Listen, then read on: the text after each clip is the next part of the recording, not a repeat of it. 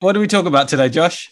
We talked about the big announcement from yesterday about the delay. We talked about my dodgy PE teacher when I was at school. Help me out here, Hass. What else did we talk about? We talked about Priti Patel, who is the chief alien. We talked about lethargy. We talked about fraudulent Freudian slips. And we talked about where we're at with the podcast and the energy and how we're going to keep going. And this has been one of my favorite episodes in a long time. Do we always say that? I think we say it a lot, but it genuinely was a really good episode. It's been a good episode. And Hass, what should people do if they like the episode? They should give us a like.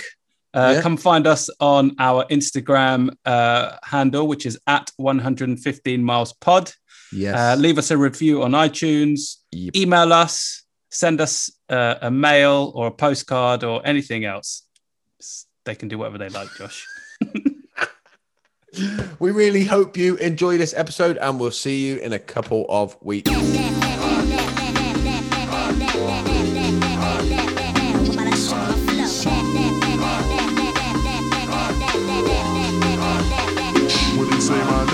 This is 115 Miles with Josh Connolly and Hassan Kaya.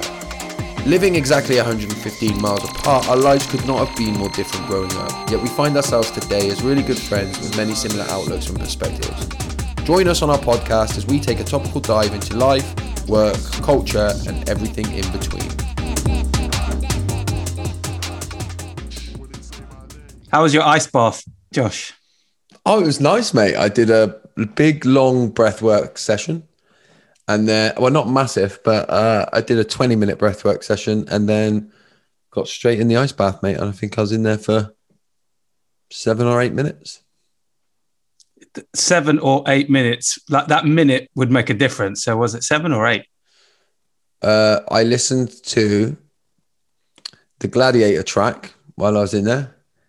And then... Which, like, as in the TV show Gladiator or from the movie Gladiator, like Marcus Aurelius? How did the Gladiator TV show song go? I see. I can't remember it, but it was very memorable. You a gladiator. That's it. Yeah, no, it wasn't that. I didn't put that on. Gladiators ready. Yeah. Do you remember that guy? Hassan, you will go on my first whistle. Yeah.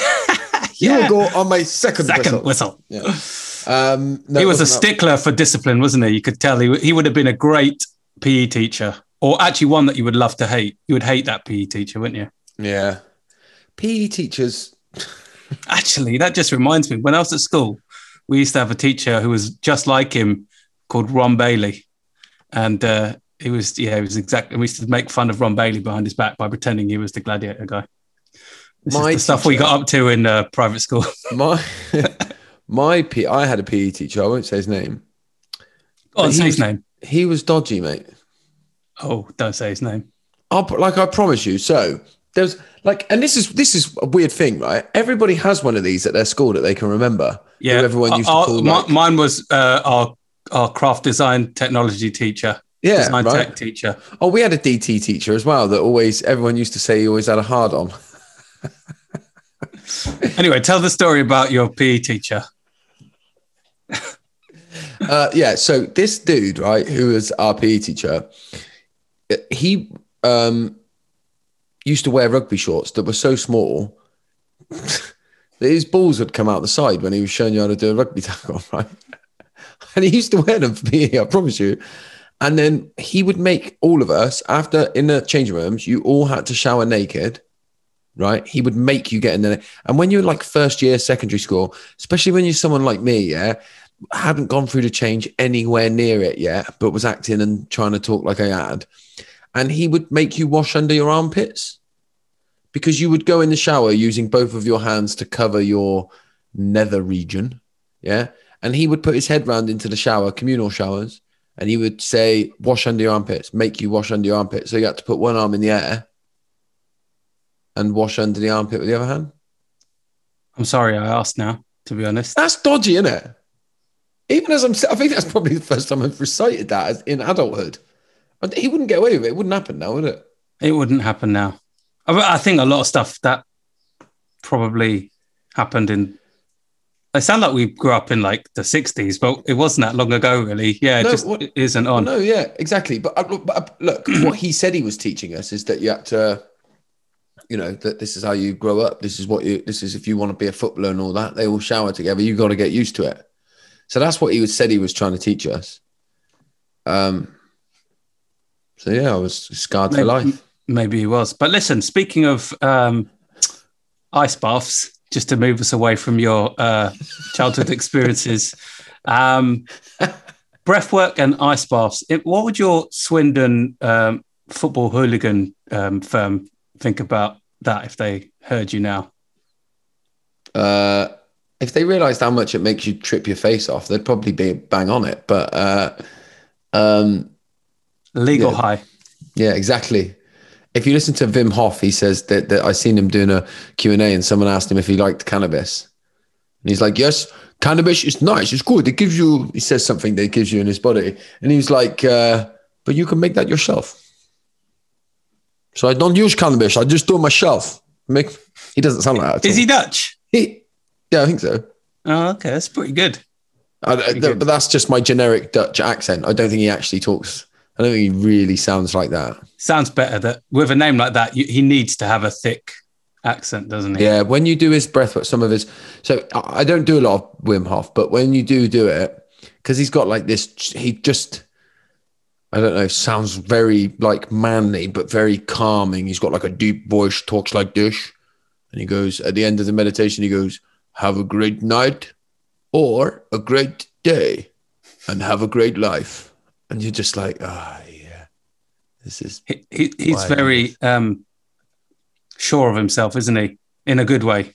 Like, when you go through life, just you sort of almost stop questioning your being and you're just comfortable being where you are in life. I think it's brilliant. Because I don't know if you've ever heard his story. So he lost his wife to suicide, right? And so then he was like, got a bit lost, and he said, she used to help everybody and I could do all this stuff, but I couldn't help her.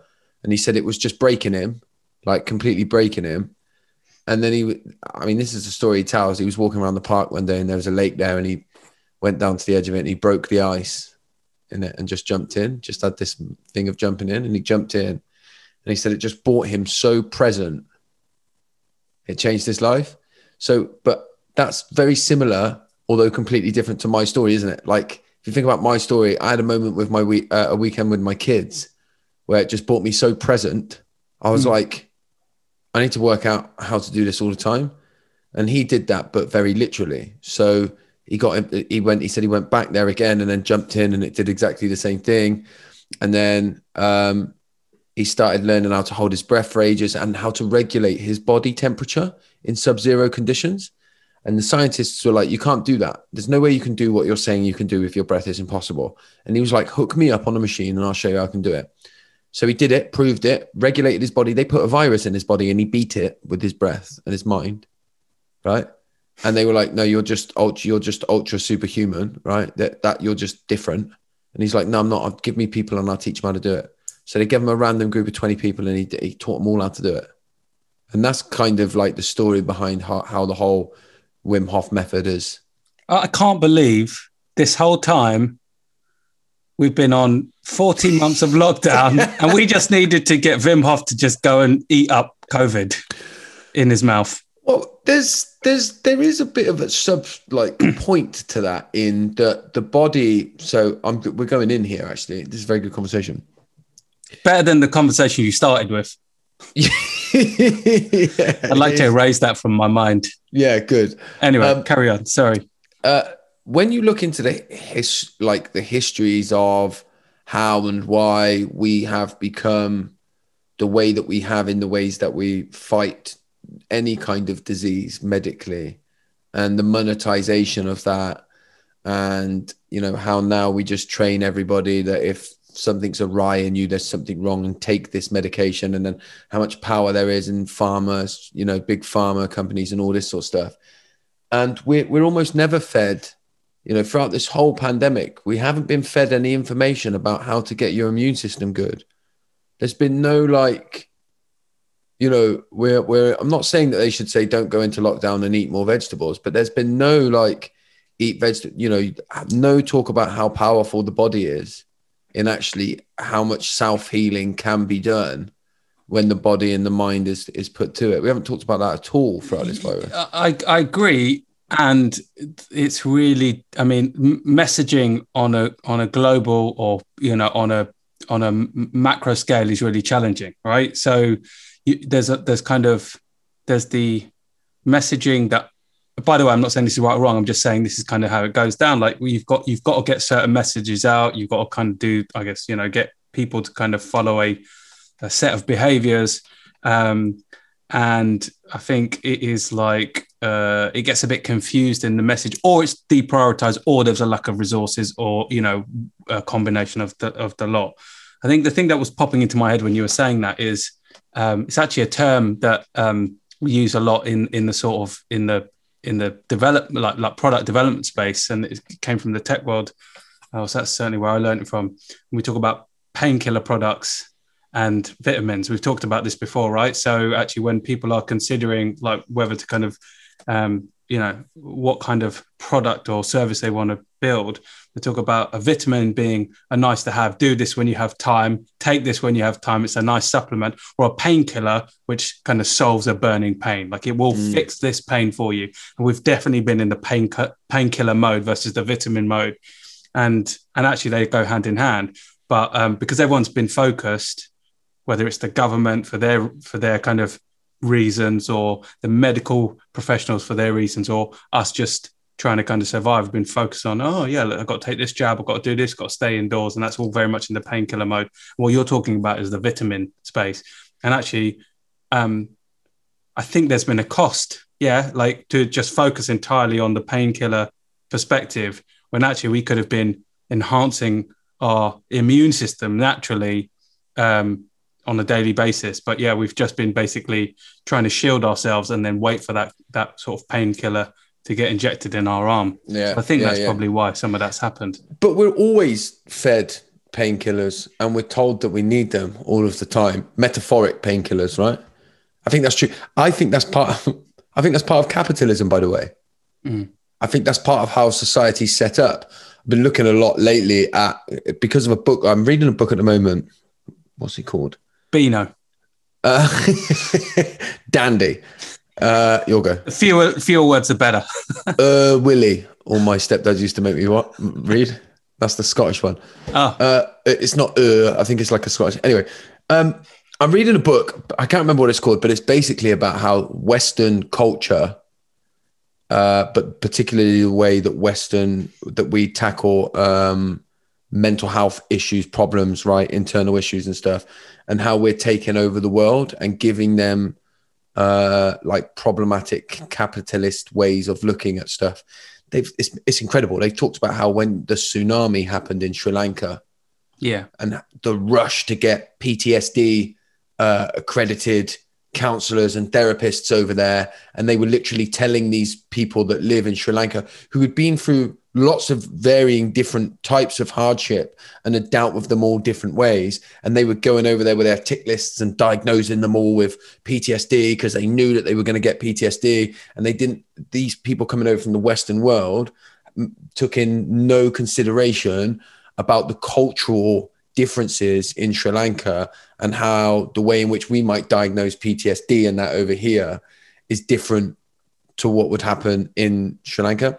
Anyway, so I'm reading that book, but that's got me thinking about the ways in which we are always given this message, right? That anyone can do it. All you've got to do is just, in America, it's the great American dream, isn't it? Right? Anyone can become president. If you work hard enough, you can get your dreams and you can get your goals. But that is a guise in which the rich and the powerful can hide nicely behind. Because then we go, it's nothing to do with the color of your skin, what gender you are, what part of society you've grown up in, what opportunities you have, the family that you were born into. None of that really matters. If you try as hard as you can still be the prime minister of this country or whatever. Yeah, and it's not true. Yeah. And what you see is that the people that do make it, And I've been guilty of this as well myself. Yeah. When we do make it, we go, I made it. Look, I did it. So can you. Right. And it's not true in the societies that we exist in and that we live in. Right. Yeah. You said once in a podcast ages ago, it might not have been in the podcast. You said about, we were talking about race at the time. You said you can't use anomalies. You didn't use that word. I talk about the exception rather than the rule. There you go. Yeah. Yeah. Right. Anyway, I don't know how I got there. Yeah. No. What we're talking about. I don't know. I have no idea what you just talked about. But no, you're right. Like I think the exception rather than the rule is what kind of is what denouncers use, right? So like if you have, I would say that I used to think that if I was able to kind of come from an area like Tottenham, from a single parent family, we didn't have a lot of money, and then kind of rise quite senior in the corporate world, then why couldn't other people? Why couldn't, people around me do that? But I realized that, we've talked about this, the biggest privilege you and I both share is that we're men in this world, right? So I had that. And then I went to private school, and got a scholarship, and I didn't get great grades. And I've talked about that previously. But what I did have was an opportunity to really build my confidence, because you're around people that are just, their whole environment is full of confidence. So it just kind of rubs off on you, and it rubbed off on me. So that as soon as I went into the work world, I actually believed I was more capable than maybe the world probably looked at me, in terms of my demographic and kind of my background. And so I just didn't even see that as a barrier. Whereas sometimes the barrier is visible, for certain, parts of society, and then it's invisible as well. And when the invisible and the visible forces work against you, then you've got no hope. And then what happens is, if say generation 1 doesn't get the opportunities and they don't get the job opportunities, then that passes down to generation 2 and generation 3 and generation 4. And it's a perpetual cycle. So I think there's truth to that. And in terms of kind of, around health, you do get individuals who kind of fight things, who kind of beat the norm. But then, a lot of the way that we've been conditioned is very much around get sick, go to doctor prescribes something, take it, you get better. What's really interesting is I think the NHS has something to do with that, because in Ireland you have to pay for consultations, and not just Ireland. I just know Ireland because obviously I've got your mate Biden lives there. In-laws, yeah, but Biden country. You have to pay. So it's not that. So people think twice. It's not cheap to have a consultation with a GP. So you think twice before going straight in. Whereas with the NHS, we're just so conditioned to kind of just fall into that pattern. And I think even that it goes a step further, because you always, we always look at doctors in a position of authority because of their training, because of the way they carry themselves. It's rare that you question them as well. So it's like, here, this is wrong with you, do this, take this, and then off you go. And because they're now pressured to hit numbers, even more so now, it's not really about your care anymore. It's just about very, very quick diagnosis with limited information, stressed, overworked. Take this. This is the path of least resistance. This is more likely to get you back on track, and off you go. So I think it definitely needs looking at, but I think you just hit the nail on the head right at the beginning, which is capitalism is going to trump everything here, and it's just going to keep this system in place. Yeah, 100% it will, because of the money, and that's been, I think we talked about it on here before. That's been my biggest worry. That's been my biggest worry throughout the whole pandemic. It's just like how monetized it's become, and how it's all about, how the rich and the powerful are profiting so much over it. How do you feel about it, by the way? How do you feel about? So at the point of recording this, we're going out tomorrow. So what is it? You're hijacking my agenda, man. Oh, sorry, mate. Sorry, mate. Go on. I'm just joking. Boris announced yesterday. I didn't think you had an agenda. I sort of do. Oh, come on, mate. Go on. Finish your point. How do you feel about how do you? Did you? By the way, let me just ask you this, and then you can go on to your agenda. Actually, yeah, let's just ask you this, and then we'll go on your agenda. All right? Did you watch it? Did you watch the announcement? I didn't. No. He's a fucking mess. Boris Johnson is. What, physically? Like, to look he's at? just everything. He's an absolute shambles of a man. Yeah. Do you know where that Chris Whitty seems all right? Yeah. And the other dude was out there. I don't know who it was. Do you know what it was like? My kids were in trouble and someone's taken the last biscuit out of the biscuit tin that I've said don't take. And I've got the three of them in front of me and I'm saying, who took the biscuit? You go first. And then Boris Johnson was incoherent at times. Yeah. And he fraudulent, whatever the word is, slipped. Fraudulent. And he called, he referred to this country as this company. And I thought that about sums it all up, mate. I can't believe it. I don't know. It might have been picked up by the press. I don't know. Oh, did you mean Freudian slip? Yeah, that's it. Oh, sorry. Oh, yeah. Not fraudulent. But he is fraudulent as well. He's a fraudulent He's leader all of all of them, mate. All the Fs. All of it. And they still ain't got a fraudulent, Freudian. Fucking fraudulent, yeah. Yeah, how do I feel about it? I knew it was coming, so I'm not surprised or shocked. You know, it's just, yet another disappointment, yet another, I can't imagine that we're going to be in a good place in 4 weeks' time. Like something's going to happen that's going to prevent it happening again. I need to know as well whether hospitalizations, the data from that, is people that weren't in hospital, got COVID and then went to hospital, or if the data that's being used for hospitalization is people that have tested positive in a hospital, because there's a real big difference. And as this travels around, this virus, then it's going to get in the hospitals, isn't it, and fill them up, like it always does. So, yeah, I don't know. Look, how do you feel? The argument that they put across of why they're delaying it, I can see the sense in it. I should also say that my life is pretty much no different to what it would be if the country was fully open. So it doesn't really affect me whether it opens up more or not. Yeah. But it does affect a lot of other people. My brother-in-law, for example, just boom, load of work straight, bang out the window again last night because of the delay. So if it is cautious so that it is irreversible, like he's saying, if that really is it, if it's the 19th of July as we draw a line, because this thing there'll be loads and loads of variations of this. Did you see Theresa May? No. She stood up in Parliament and was like, listen, if we're going to wait for zero COVID will never happen. Like, it will never completely go. If we're not going to travel until there's no new variants, she's like, there always will be new variants. So I think we've got to, and they were saying this in their defense, often incoherently, or Mr. Whitty was saying it quite well, that we do need to live with this and cases are going to go up, and we can't just live in fear every time cases really go up.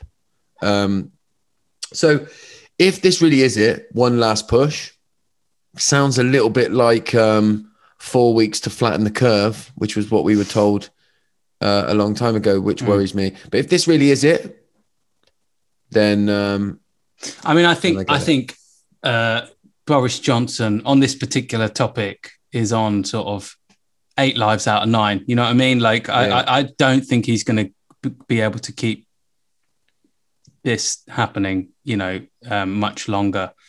Not only are people getting restless, some people are affected. It is about work. It is about economy. It is just about livelihoods. Furlough has not been extended, so I think there's going to be an impact. If people can't get back to work, live events, hospitality, travel, it's all got to come back. So it's. And then you've got things like he's not going to restrict weddings. Have you seen this? Well, apparently you can't. You can't sing and dance at them. Yeah, what is that? What? What's that about? It's just stupid, isn't it? It's just ridiculous. That's ridiculous stuff like that. And then when you see them all, you know, at the G7 summit that Boris flew to, I know. Can from you London to believe that? Cornwall, unbelievable. You know, I know they're the world leaders and all that, and it doesn't really bother me that much. But Jesus, come on, they're all there mingling with no masks on. Do you know what I mean? He's just announced that you can't dance. People are going to get married next week and not be allowed to have live music there, and they're all there having their knees up. You know, the narrative that I follow, which is the rich. You know, they're not on lockdown. It doesn't affect them. So what do they care? I mean, it doesn't help that narrative, does it? It doesn't. But listen, I hope this is the end of it. I think we've got to be careful to not go against each other, as in not me and you. I mean, the society as a general. That starts in September. Because I've done it because you want to get angry at somebody about it. So, and you feel like when you get angry at Boris Johnson, he don't care and he can't hear you. So you find yourself getting angry at people that can at least hear you, who don't deserve you to be angry at them. I'm going to move on to aliens. What, Keir Starmer? Well, actually, I think you've been on this podcast talking about Keir Starmer being an alien, but you know, I think you've missed out the biggest alien of them all, which is Priti Patel. Oh. I mean, I honestly think she has been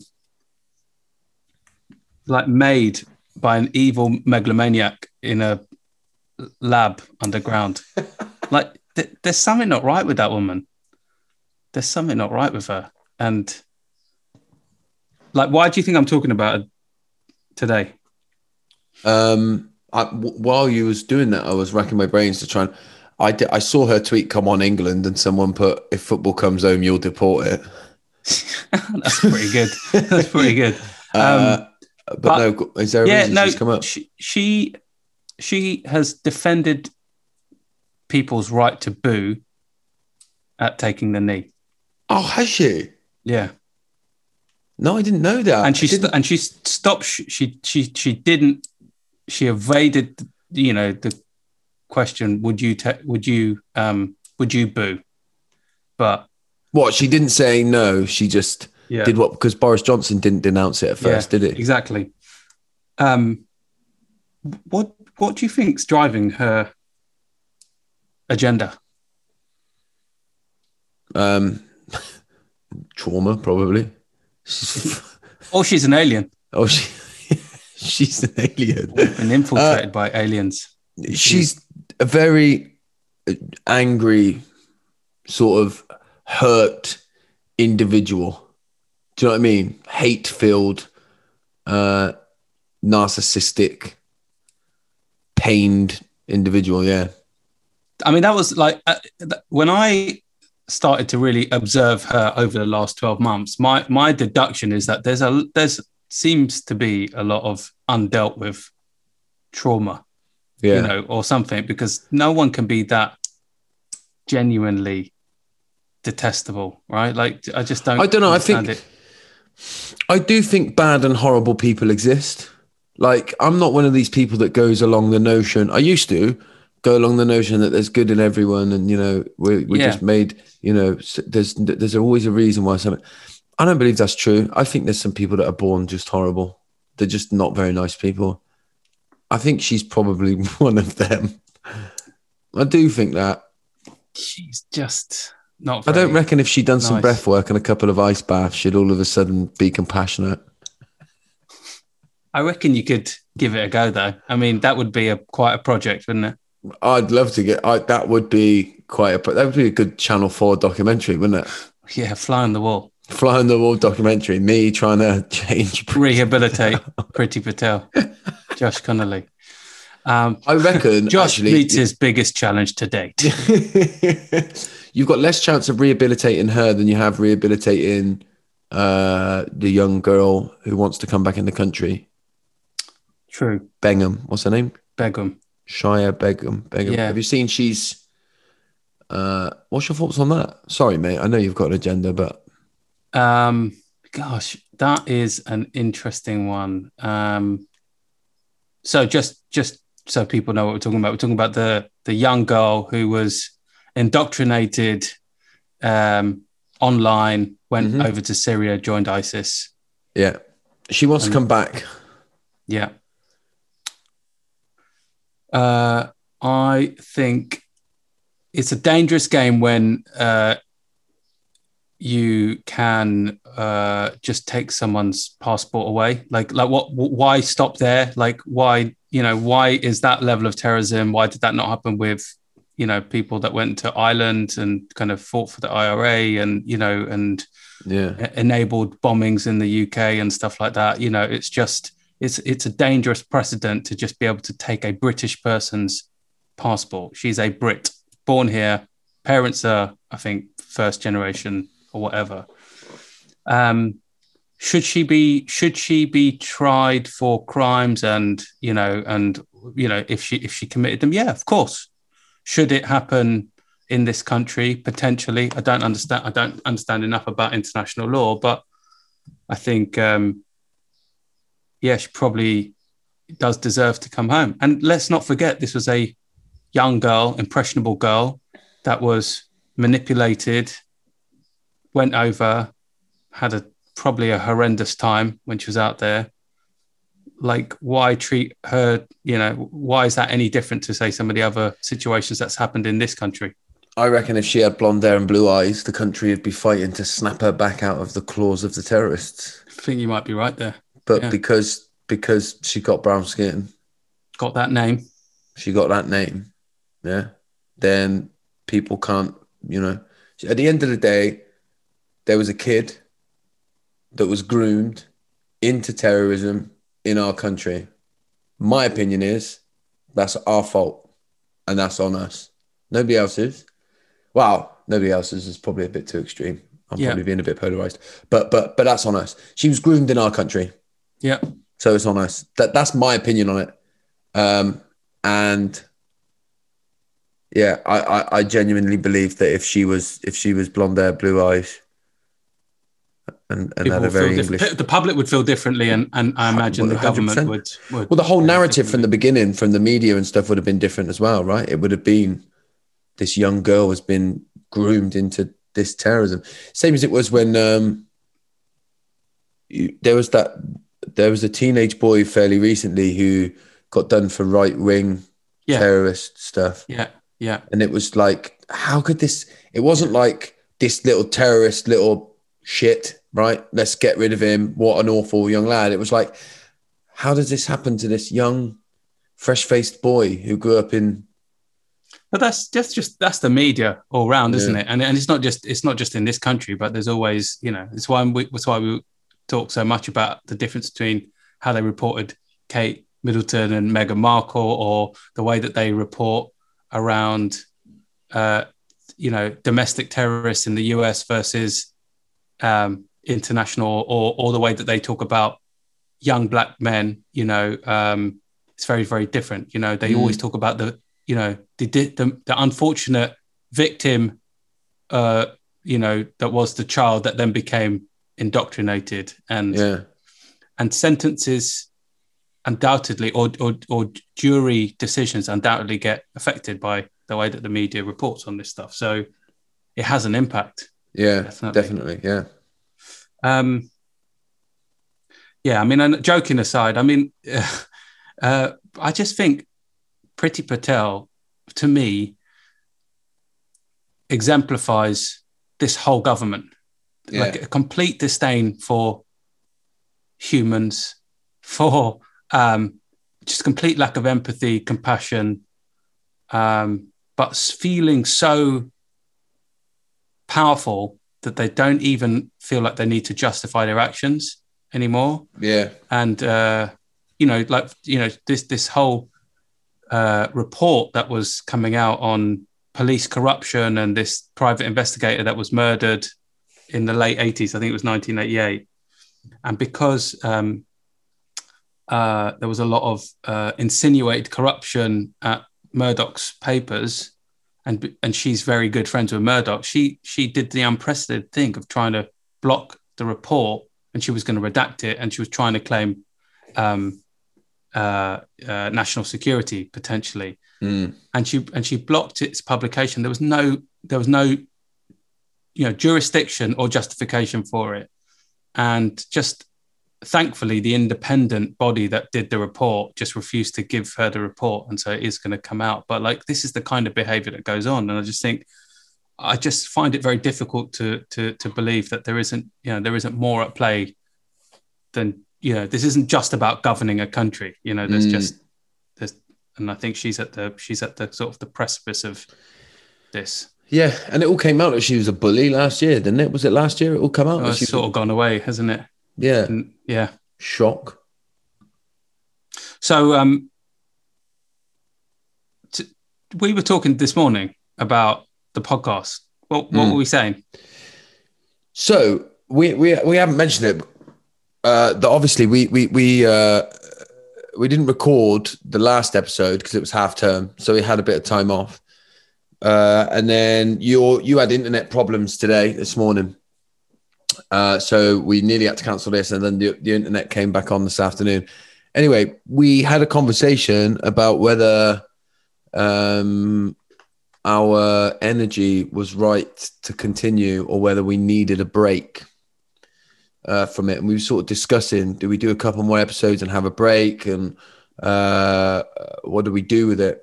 So 34 minutes in, Hass, how do you feel about that conversation? Well, I did a bit of reflection on that because we were both sort of feeling that.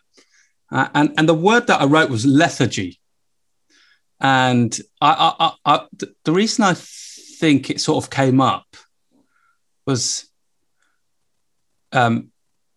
because I think we're just feeling a bit lethargic. Not just me and you. I just think as a society, we're just a bit like tired of like same old, doing the same old thing. Stop questioning it. Another 4 weeks.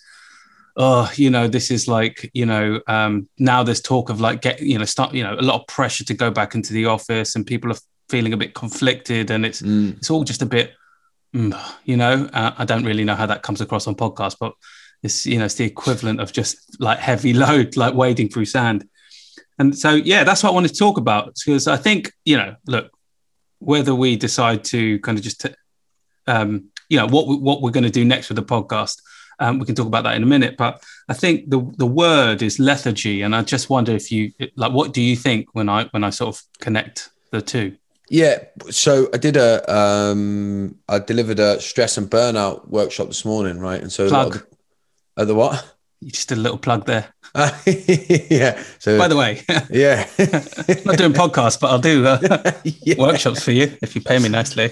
But I sort of opened it in the way that I open all of my workshops, the wide range of workshops I have. No, I opened up in the same sort of way, giving people just an opportunity to kind of share anything that's going on. And a lot of people were talking about that kind of,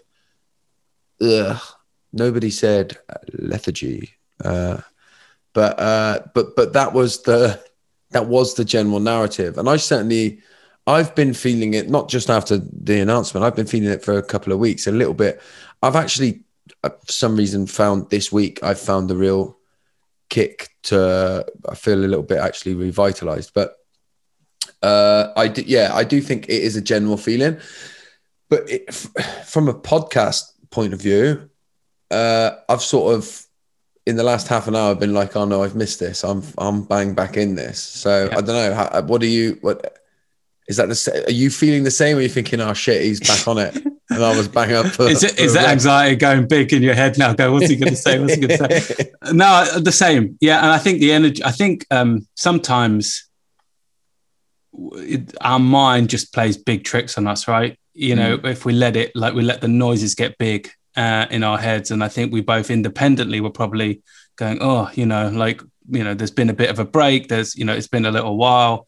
And actually the best thing in these situations is just to get on and do, if you can, I know it's really simple for some people to just say, just do it, or just do a little bit. And for some people, it's not as straightforward. If you're a bit stuck and somebody just says, just, give it a shot, or, do your best, all that's bullshit. Sometimes that's just even too much. Whereas I know that actually,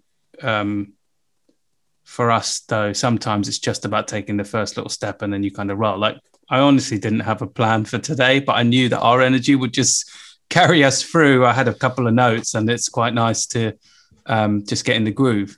But that said, look at us kind of discussing our plans online. But no, give the people want to know. The people want to know. I think sometimes a break is good. You know, like I think we've been doing this solidly for over a year. You know, I think we're 33 episodes in. I don't know. We used to say at the beginning, didn't we? Yeah, Episode 4.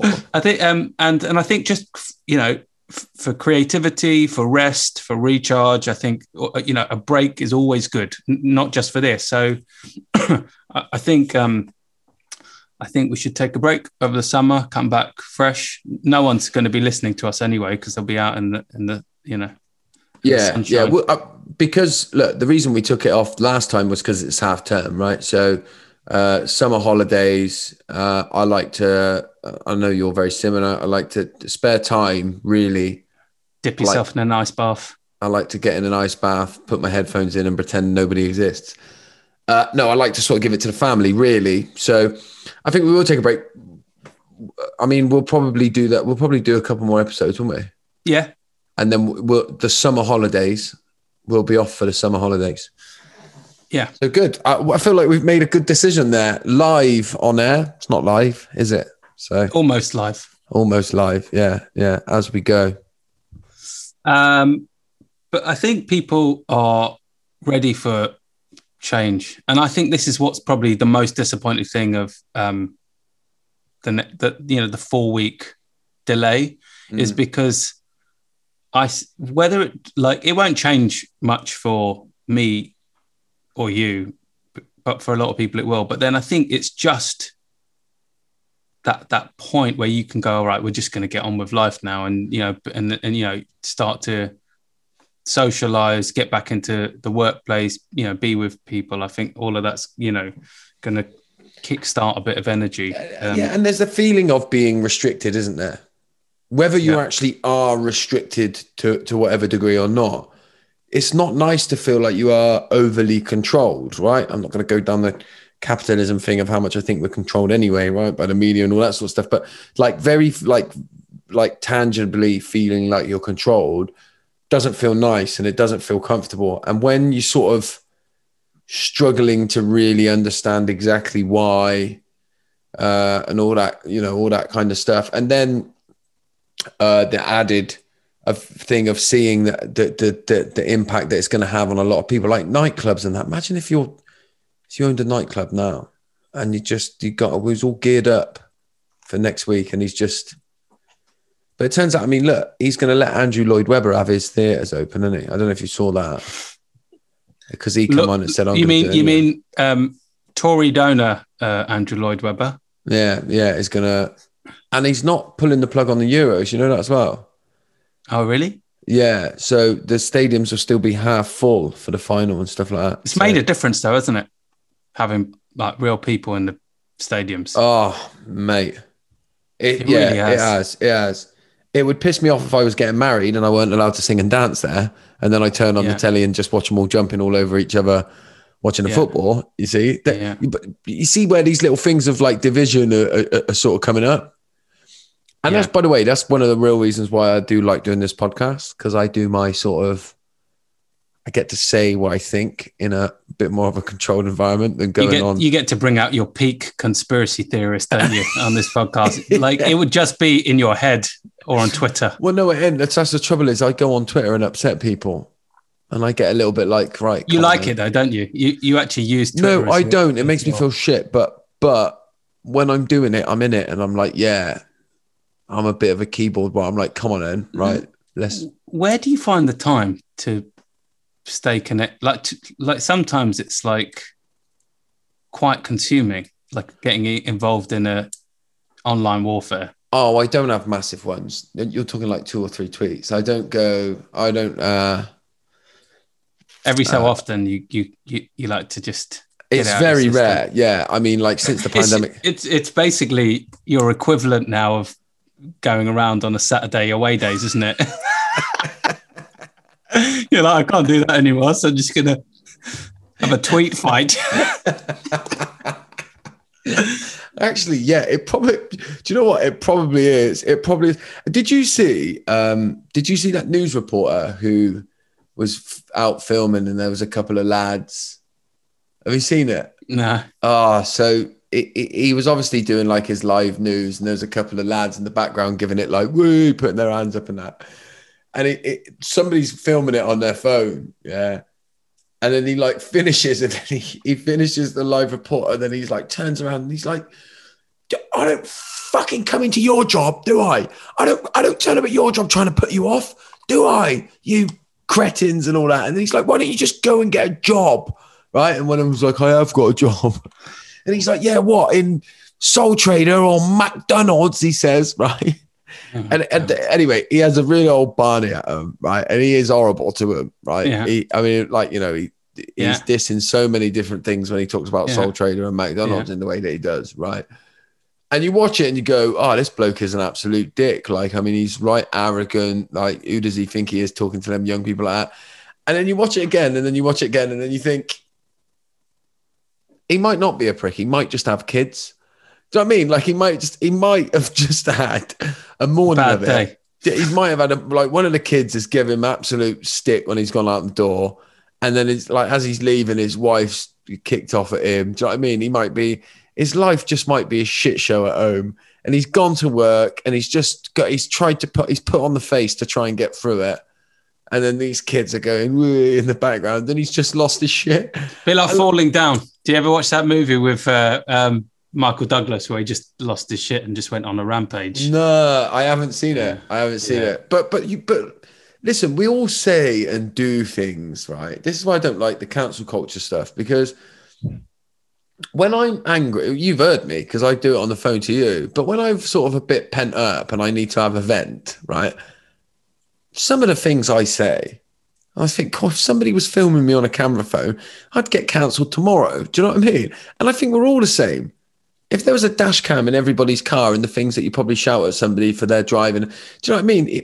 I just think we've got to be a little bit more loving and compassionate for each other, especially now. Do you know what I mean? I mean, loving and compassionate for each other when we do stupid shit like lose our shit. Speaking of cancel culture, we had a little chat about this on WhatsApp with our friend Ollie. What do you think about this whole thing with Brewdog, the Brewdog CEO? Oh, yeah. Do you know what my first thought with that was? I don't know the guy, right? So I'm going purely off of, he comes up on my LinkedIn a lot. Yeah. And it's always virtue signaling for me. Yep. It always comes across as real, like, you just think, oh, fucking give over, mate. All right. Yeah. By the way, I can be guilty of them kind of posts, right? So let me just caveat that by saying, so when he got caught, there was a bit of me that was like, that'll teach you. Have a bit of humility, right? But I didn't really, I saw it on Sky News first, but then the next thing I saw when I was on LinkedIn, everyone's just proper publicly digging him out for it, aren't they? But the main people I see digging him out for it are, I would say at least 70-80% of the people that are digging him out are the people that I see on there doing very similar sort of style posts to him. But the posts are one thing. When you run a big global company, right? So there are people, as you and I've discussed, who write those posts, and we go, like, you obviously don't have a job. Like, this is all you do. And so, but when you are responsible for thousands of people, a global brand, you kind of leverage that brand as a B Corp and kind of being a socially good company, and you project this kind of point of view, then that's probably why so many people jumped up and down on it. And so I definitely saw a sense of like in some of the chat was like, oh, this cancel culture, but I think it's fully deserved. Like there are moments. I do a lot of work with scale up companies as do you, right? And there are moments in your journey when you are growing, when you move from that kind of really scrappy kind of anything goes kind of culture to, okay, we're growing up now. And this is a moment where we need to start looking at doing things properly. We're hiring more people. It's not just kind of the first 10, sitting in the back of a room or in a shabby little brewery that we've created. It's bigger and it's bigger. And there are moments where you get to course correct. And he and his, fellow founder and kind of the leadership team, Brewdoggers, they just ignored that. And not that they ignored it, but they created this culture of fear and antagonism and presenteeism and all this sort of stuff. And it must be really bad for 60 people plus about 45 others who didn't put their name on it to write a letter publicly. It must be real.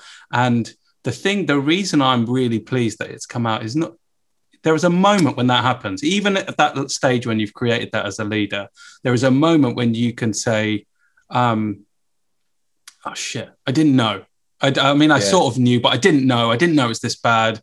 Right, we're gonna dive into it. But their initial reaction, as is often the case with these really too big to fail companies, is their initial reaction was to turn back in internally and get a bunch of people to refute it, and they were going to get their kind of legal team to kind of refute it and fight it.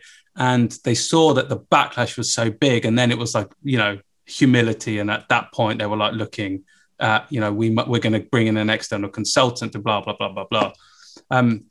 And I think someone's post kind of really summed it up particularly well, which was, are you sorry, or are you sorry because you got caught? Yeah. And I think it's the latter, and he's probably worried about the impact to his brand and all that sort of stuff, which is annoying because I really like that brand, but they're quite new, innit? I used to drink, I don't think they existed when I drank. I think they were probably one of the early components of the craft beer movement sort of thing. So right. So but I wouldn't argue with anything that you've just said, and I think there's huge, when you look at cancel culture, there's like huge nuance, isn't there?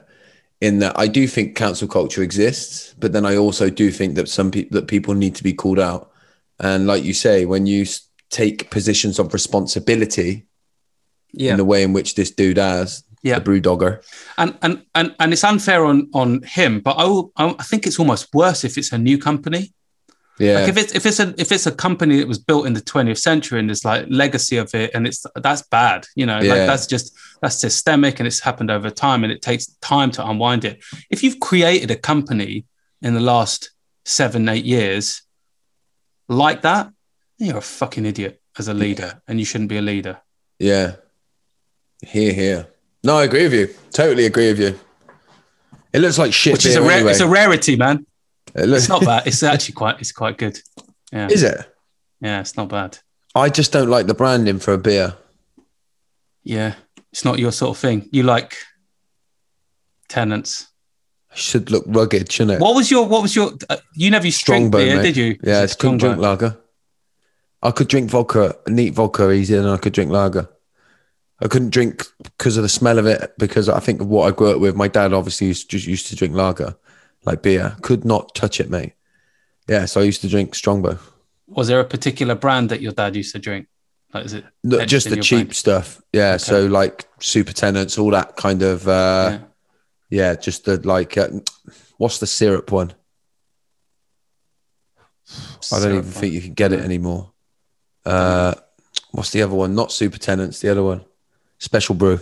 Oh, Special Brew. Oh. Yeah, like syrup in it. Yeah, I don't know. I don't think he would have drank Brewdog, put it that way. Yeah, no, not at their prices. Jesus, man. God. Definitely a fashionable beer. Cool. What a chat. We started with your dodgy PE teacher. And it was only going to go uphill from there, wasn't it? It was only going to go upwards from that point. But a really good chat. So as usual, Josh, I think it's perfect moment for reasons to be cheerful. Look, I might have an idea of what you're going to go with. Go on then. What? Pardon? Go on then. The puppy? Yeah. Yeah. So I'll just quickly say, not to steal your thunder, but Candy, our dog, is just in season. So we're just waiting for her to get mated. But my reasons to be cheerful is football based. It's about the Euros, right? And it's about England. Now, that game on Sunday, so before Maya was born, which is my second youngest, we went to the last Euros in France. Leah was 8 months pregnant. Talked about it before. We went there. Yeah. I've always, even when I used to drink and stuff, when I was in bad ways and all that, I used to just wish that I could be somebody that could get and watch the football with my kids and get the kids into it and all that. But I couldn't because I was a pisshead. And it was just all about it was about me and getting drunk. And I didn't care about the kids, right? So to speak. This Sunday, my father-in-law came over. We set the pool up in the back garden. I called it an England party. We had the football on. My boys were there. I got them, they had an England shirt on and stuff like that. And it was such a good day with all the family. The kids were loving it. We were singing. Even the young kids were singing It's Coming Home when we were watching the football. And that kind of stuff makes me emotional. But that kind of stuff is what I've always dreamed of. When I was a kid, I wanted to have loads of kids and not be an alcoholic. That's all I wanted. And I feel like Sunday when I was watching the football and the sun was out and we was having a bit of a party at the house, I feel like I'd made it. And that is for me making it. That's all I want. Oh, man. So that's my reasons to be cheerful, mate. That's amazing. I mean, you wanted to have lots of kids and not be an alcoholic. Like, you've ticked the boxes. Mate, that sounds brilliant. And I think there was just something really, it just all worked on Sunday, didn't it, really? Yeah. And, the weather was nice and you could get some family around and it was perfect. Lovely. You gave my spoiler away, but I'm going to call my reasons to be cheerful the joy of Juno. So Juno, she's my 10-week-old puppy, and like, for the same reasons, I'm sort of like not a fan of the work involved with having a little puppy. Like, it's definitely a pain in the ass, but the kids are just so happy and so connected, and they're doing more stuff together than they were before, hanging out in the garden, playing. And Nora is like obviously the eldest, and she's often doing her own thing. She's a bit older than the other two, but there's like a level of connectivity, and that's lovely. And then just, it's really weird, but just like having a creature be really dependent and need care, like, there's just a lovely thing to feel, so it's a bit cheesy, but it's just, it's very, very nice feeling in the house at the moment. I love really it, mate. Cheesy, isn't it? Yeah, it's not cheesy. I love it.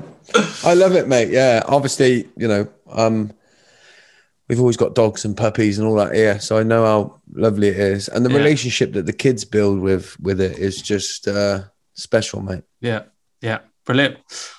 Well, that brings us to the end of this podcast episode, Josh. I think it was unexpected. We didn't know where it was going at points, but as usual, it's relighted my fire, mate. Sing it, go on. Relight my fire. Your love is my only desire. Okay, enough. Do you know what the thing is? I was actually, in my head, I was thinking of, come on, baby, light my fire. But I had the wrong song. Anyway, we both gave a few renditions there, so this has been a bonus episode, I would say. Billy bonus. And we've got a few more to come before we break up for the summer break. So this has been class. I've very much enjoyed it. Brilliant. Have a good day.